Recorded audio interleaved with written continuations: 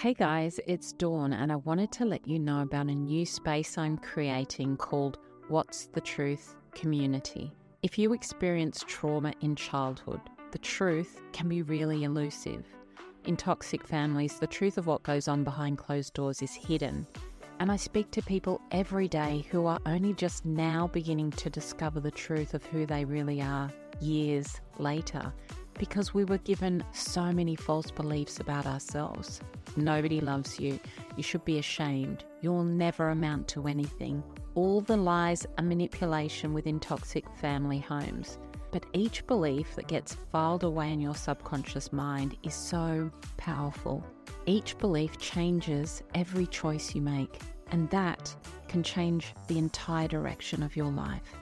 If you are ready to create a beautiful life for yourself, come and join me in the What's the Truth community. By sharing truth, we are learning to step out of the fog and see what is the truth of your life so far. Because once you can see it, you can fix it. We are going to be talking about truth so that you can finally live in peace, freedom, and authenticity. In the What's the Truth membership, you will have access to subscriber-only episodes, all ad-free, and all for the cost of a cup of coffee a month. This is the most important community you will become a part of this year. If you listen via the Apple Podcasts app, you can sign up right there in the app. And if you listen on any other platform, you can sign up via Supercast. It's super easy and the links are in the show notes. This is your safe space. I'm so excited for you to join me. I had never, up until that point, I'd never taken my trauma seriously. And this is such a huge piece for anybody listening who is struggling out there, because a huge, huge part of why I felt so stuck and so hopeless and so alone was because I believed the narrative that pull your socks up, get on with it. So when she said, this is going to be intense, you're going to be reliving your trauma, I went, yep, cool. Nothing really happened to me. So that was my narrative. But then there's something quite special, Dawn, about sitting there. You're doing this bilateral stimulation with your eye movements, and your entire body is transported back in time, and you are sobbing. The noises that I made.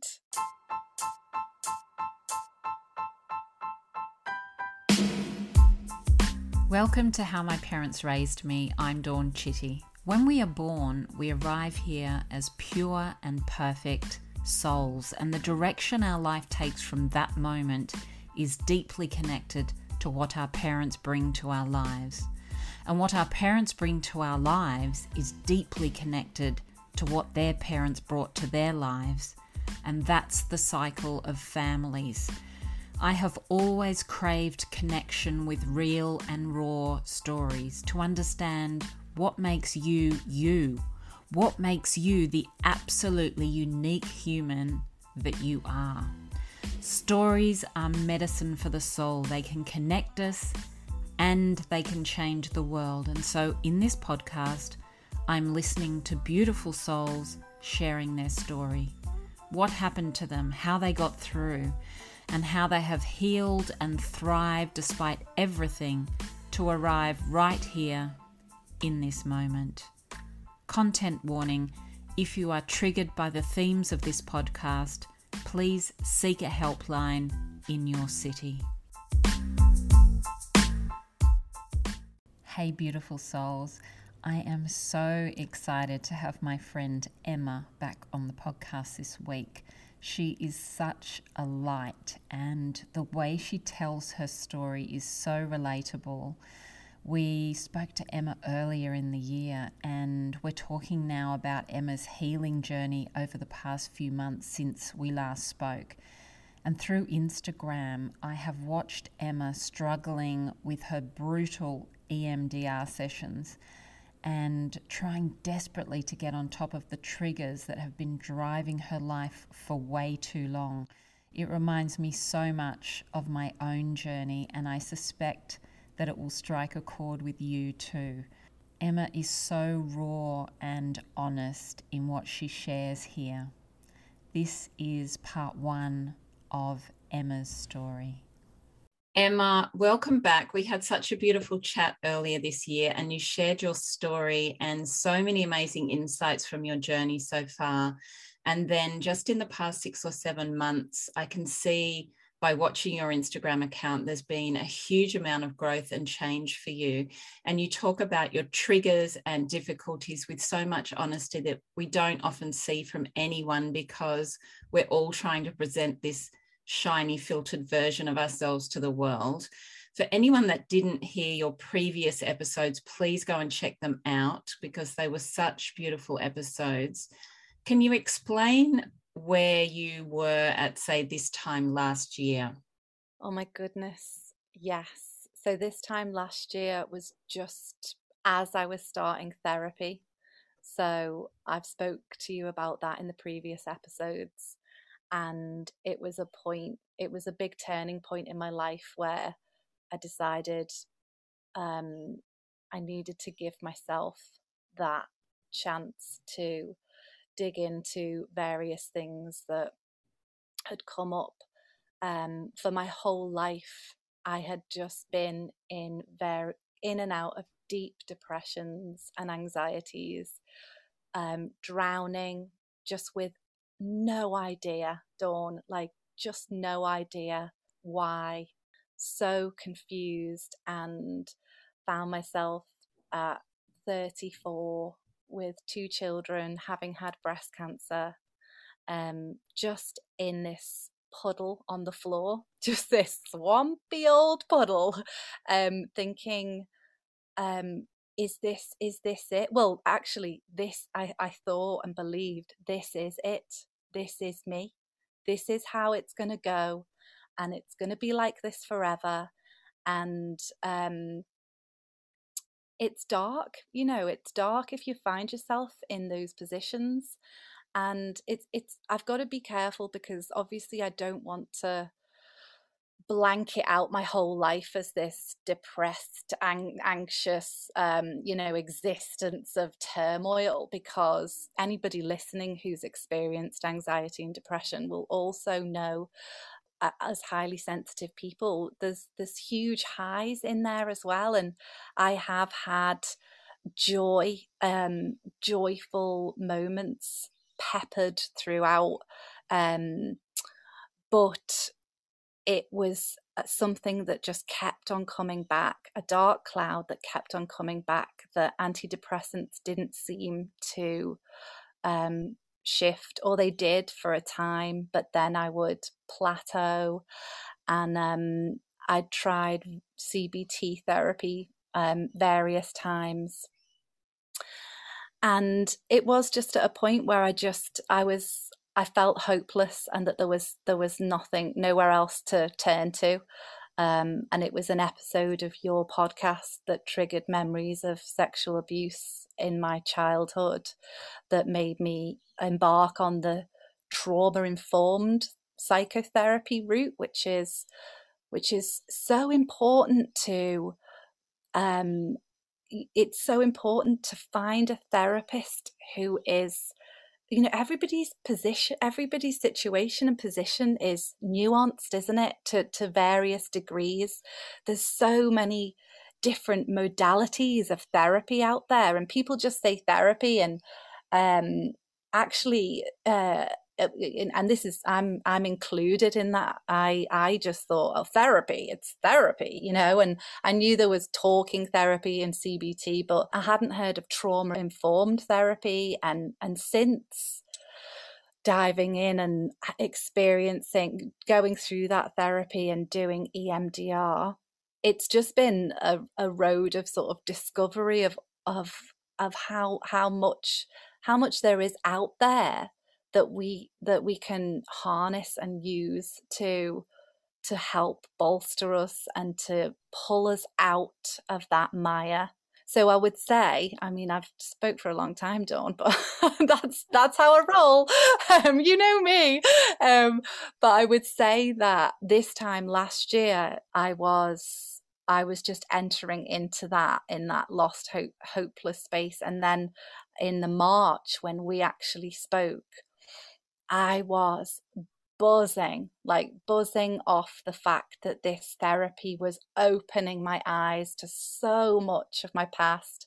And if anybody, like you said, if anybody wants to go back and listen to that, you can hear that in my voice, because I've just gone back and listened myself, and I was so enthusiastic and on a roll, with my healing. And it didn't stop, Dawn. It continued. It really did. Yeah. And it's interesting when you talk about finding this therapist who's trauma informed. And it's a huge thing, isn't it? To find, first of all, to understand that you need to find that trauma informed therapist, but also just finding the right one for you, because somebody else might think that a therapist is amazing and they might just not be quite the right person. So the fact that you hit on this really amazing therapist is so key, isn't it? And then that same therapist, you started EMDR, is that right? Yes. So again, I've got you to thank for this, because in that podcast episode that changed my life, Dawn, thank you very much, changing lives there, with your little microphone.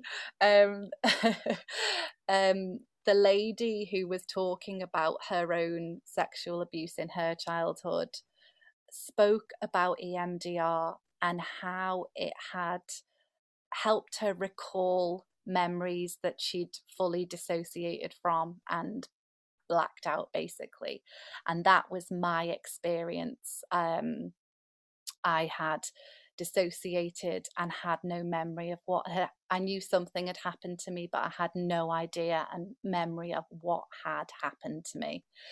So the EMDR piece was key, even though I just had no idea what it was. I just listened to that episode and rolled with it.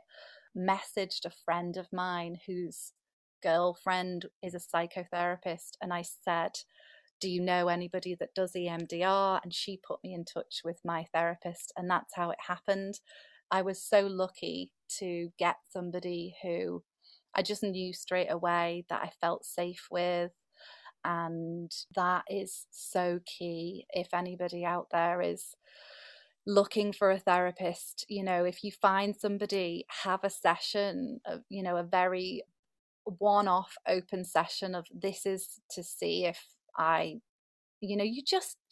your body knows straight away. I think I think you need like 2 minutes, to be honest. And your body will tell you if that's a person that you can feel safe with and share with, because that is so key for any therapy, and especially EMDR.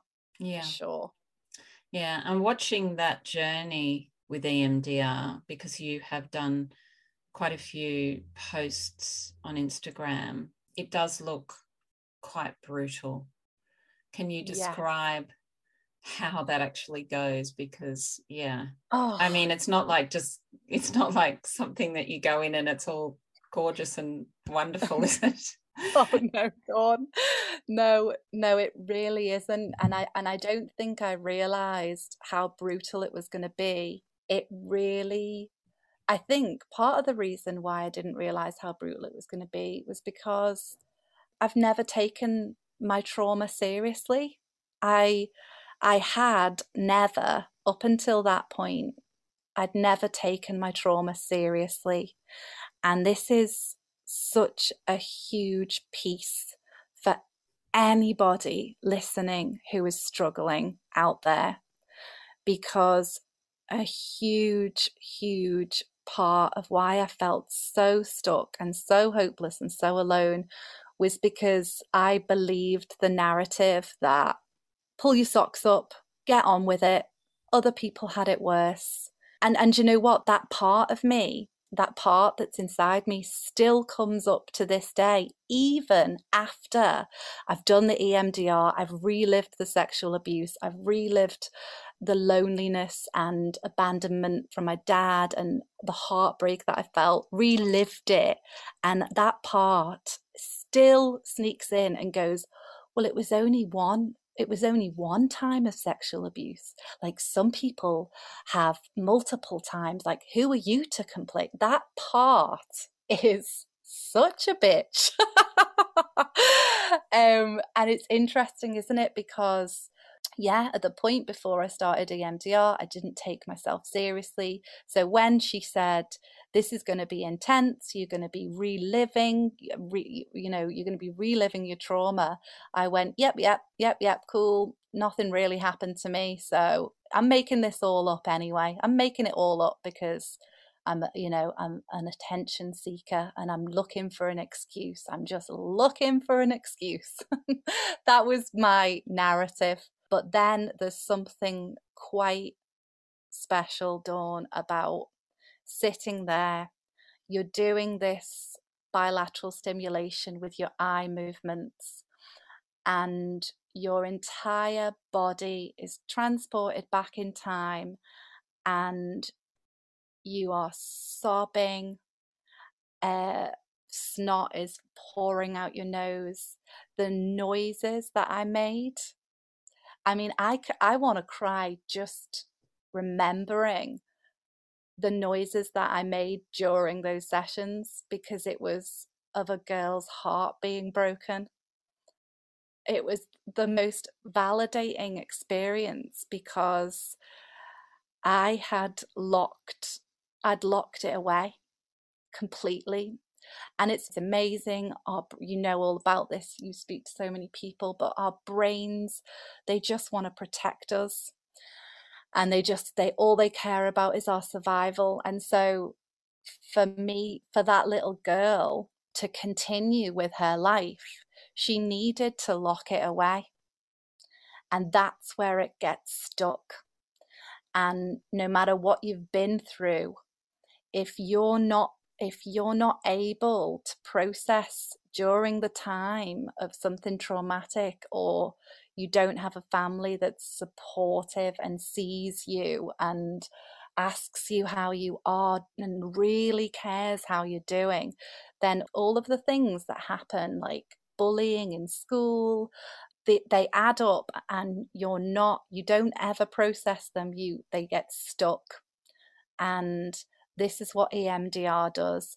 It brings it back. You've got to feel it again, which is horrible, but it brings it back. And then finally, you're bringing it up into the upper part of your brain. And this is where it gets neutralized with the EMDR. I don't know if neutralized is the right word, but processed, integrated.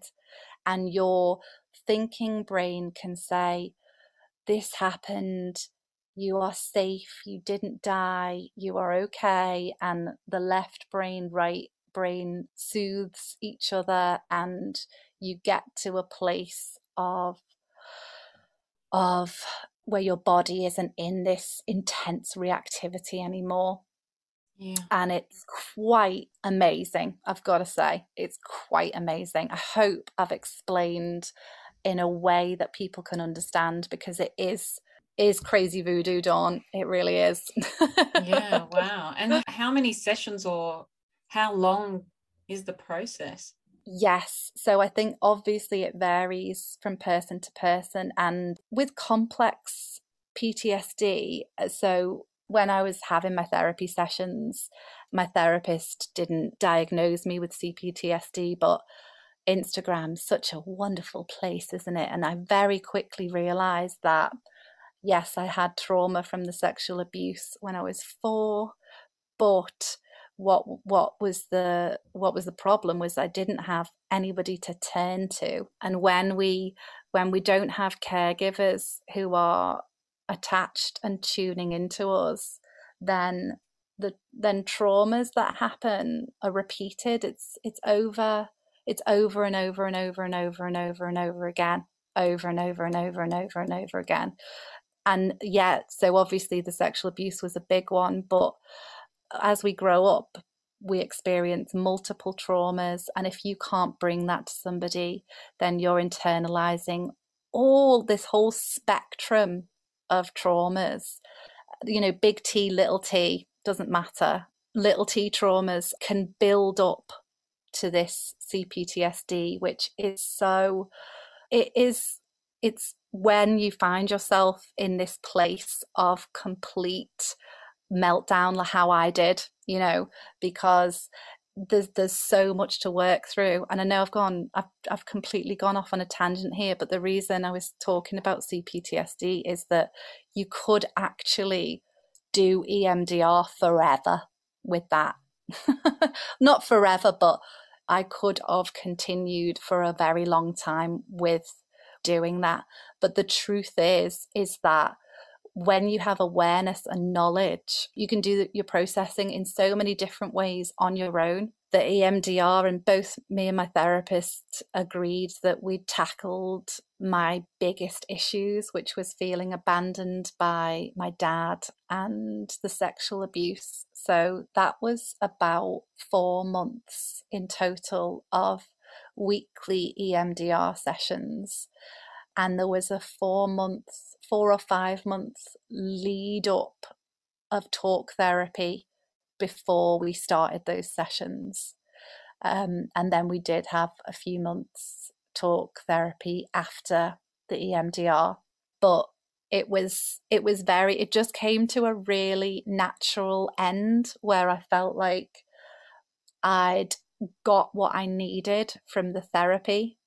And it was time for me to implement it in my lived experience then. A bit like learning how to drive a car. Like you only learn how to drive the car when you're actually on your own out there behind the wheel.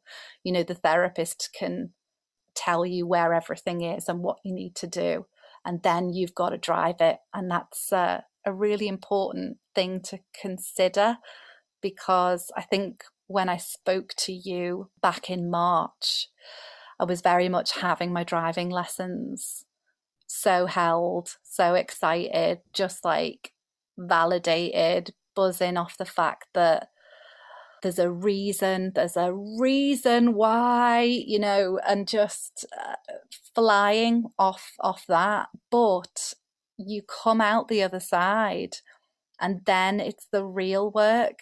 It's the real work of, processing day to day through your trauma triggers, exercising as much self-compassion as you possibly can, and having all of those tools in your tool belt to go at a situation when it arises, because it will, again and again, because of I have been wired that way. My nervous system is geared for threat. I've lived in fight or flight my whole life. Unfortunately, knowledge doesn't rewire circuitry. The only thing that does that is active experiences that disprove what your nervous system believes. Yeah. No, absolutely. And I think going through something as intense as EMDR, I suppose we all think, okay, so you come out the other side and you're pretty good. It's going to be life-changing. And I think it is life-changing to a degree, but like you say, you're really just changing the way you process the same situations, aren't you? I know from past experience myself, when things were getting difficult in my life, I would just be constantly getting sick, because I would put that face on, I get out there and you just bury it. And I would just be sick all the time with a new this or that or whatever it was, chronic sort of illness. So what you're doing is changing the way that you process. Instead of burying it, you've brought it out to the light. You know that you're triggered, you know when something isn't right, and you've got tools to work through it. So I guess that's that's the big change, isn't it? It's a huge change. It's a huge shift, because, and I don't know if anybody listening can relate, but if you've suffered from anxiety and depression for your whole life,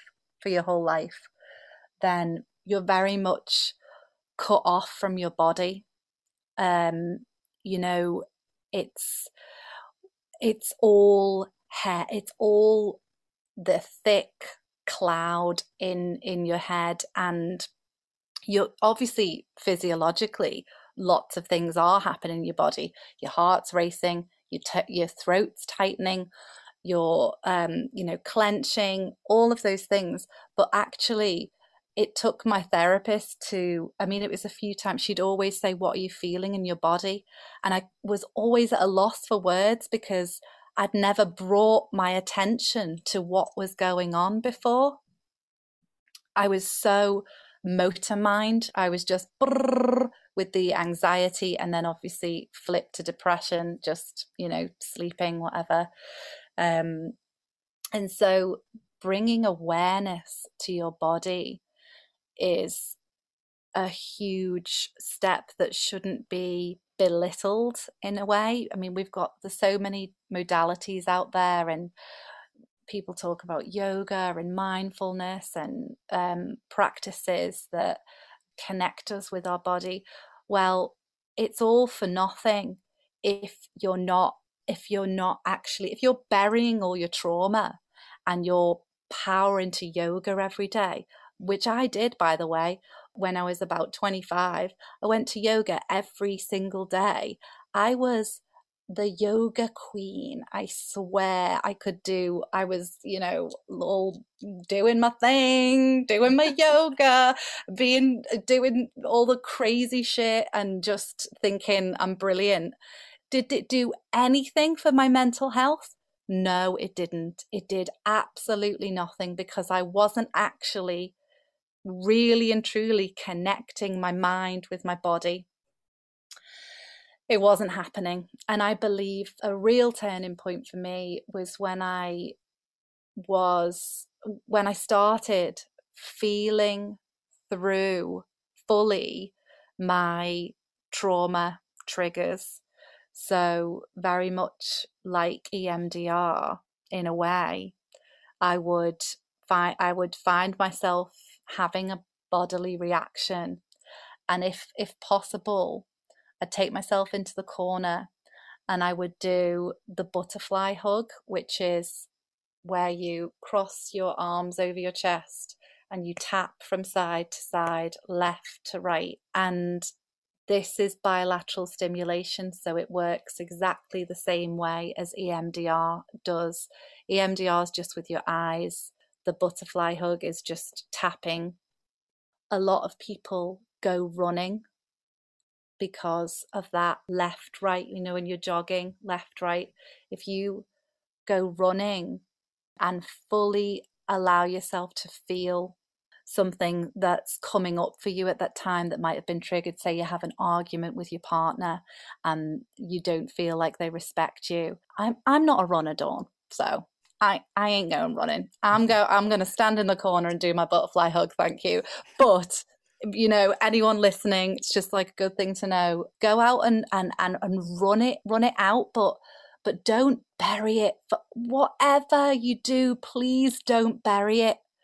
That's what you've done for your whole life. That's why it's never going to get resolved. It's always going to be there. It's always going to come back. It's looking desperately. This is why I think it's really helpful to call them parts. They're kind of little people, like they're kind of little people frozen in time, and they're looking desperately to be seen. So if you're having trouble with your partner because you don't think that they see you or want to hear what you have to say, or you feel like they disrespect you, that is a part. This is a personal example that I'm working through right now, but that is a part of me, childhood me, that felt like I didn't matter, felt like I wasn't seen. And so when my partner does something that fuels that story, I'm in that trigger. That part is like, yep, see, that's why it comes back and back and back. And without awareness, you just go into the pit, Dawn. You go into the pit And while you're in the pit, all that's happening is other confirming experiences are happening, as in, see, and that person did that, and that person did that, and it all builds up to bolster this wounded younger part. And without awareness, you're stuck there.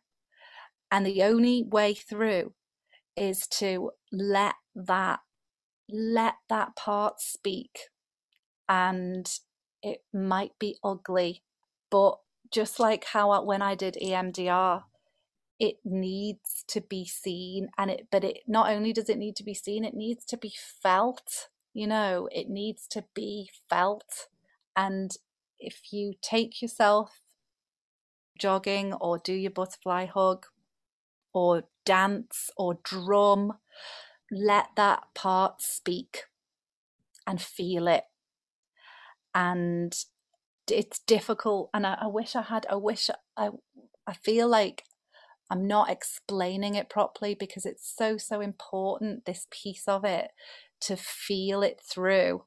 And each time you feel it through, there's that little notch on the other side of the spectrum that's like, oh, wait a minute, you didn't scream at your partner.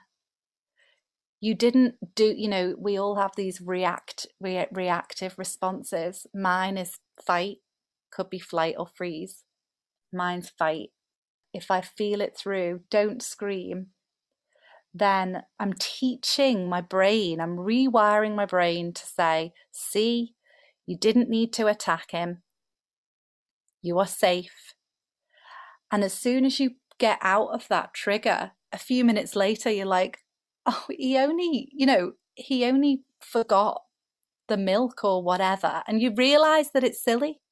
But in the time, at that moment, you're breaking up and you're wondering where you're going to live with your kids and how your kids are going to deal without a dad. Like, genuinely. I could totally relate to that. But I think it's important also because earlier you did say you thought, oh, it was only one incidence of sexual abuse. I think it's important that people understand that it can be anything that's actually triggering to you. One incidence of sexual abuse is massive, but it might be something as simple as just feeling like nobody heard you. It can be that simple. I mean, it can be even less than that. It can be a few incidences of feeling like you weren't heard. If it's something that's deeply traumatizing to you at that time, 100%. Then everything is valid, isn't it? Everything is valid. Everything is valid. And I'm going to just go there and speak on behalf of myself, because I know this is my truth. But I didn't feel seen or heard in my family dynamic ever. And I honestly believe that I would choose the sexual abuse over that any day.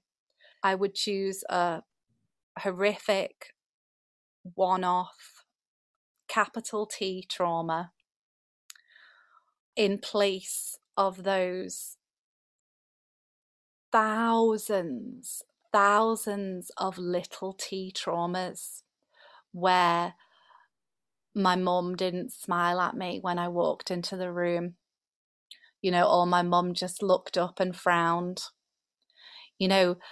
We're talking, I don't know what the maths is, but it's got to be over the course of a child growing up.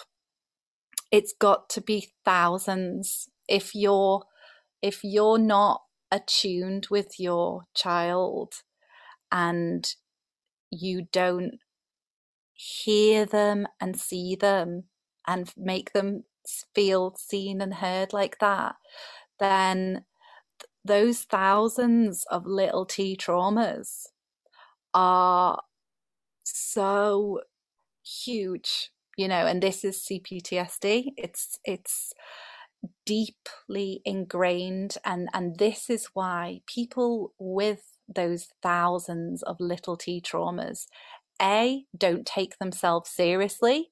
They're like, what really happened? Like, nothing really bad happened. Like, this is so important to me because I know that there are so many people out there that are just like, well, I didn't have any real trauma. And when they did, it was just thousands of the little traumas. You're living your life in struggle. You're living your life in struggle, and it's not your fault. Your body's just primed for danger because, of course, like, let's just go back a bit further. If you're not seen and heard by your caregivers to a child, that means death. And it sounds really extreme, but it does. It means death. Also, proximity maintenance, touching hugging your kid, hugging your child, and showing physical affection towards your child is so important. We know this. Science tells us if we don't cuddle a newborn, it dies. If we don't touch it, it dies. You can feed it, change its nappy, but if you're not actually touching it, humans die. That's how important that is. So if the only thing that ever happened to you was that you never got a hug, that's the huge thing. It's not the only tiny thing that happened. Oh, I can't complain. No, it's huge. It really is.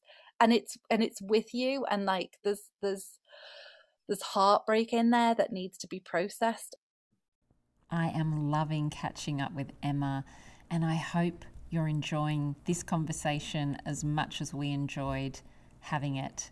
Please tune in next week for the conclusion of our chat. See you then. Thank you for being on this journey of healing and community with me.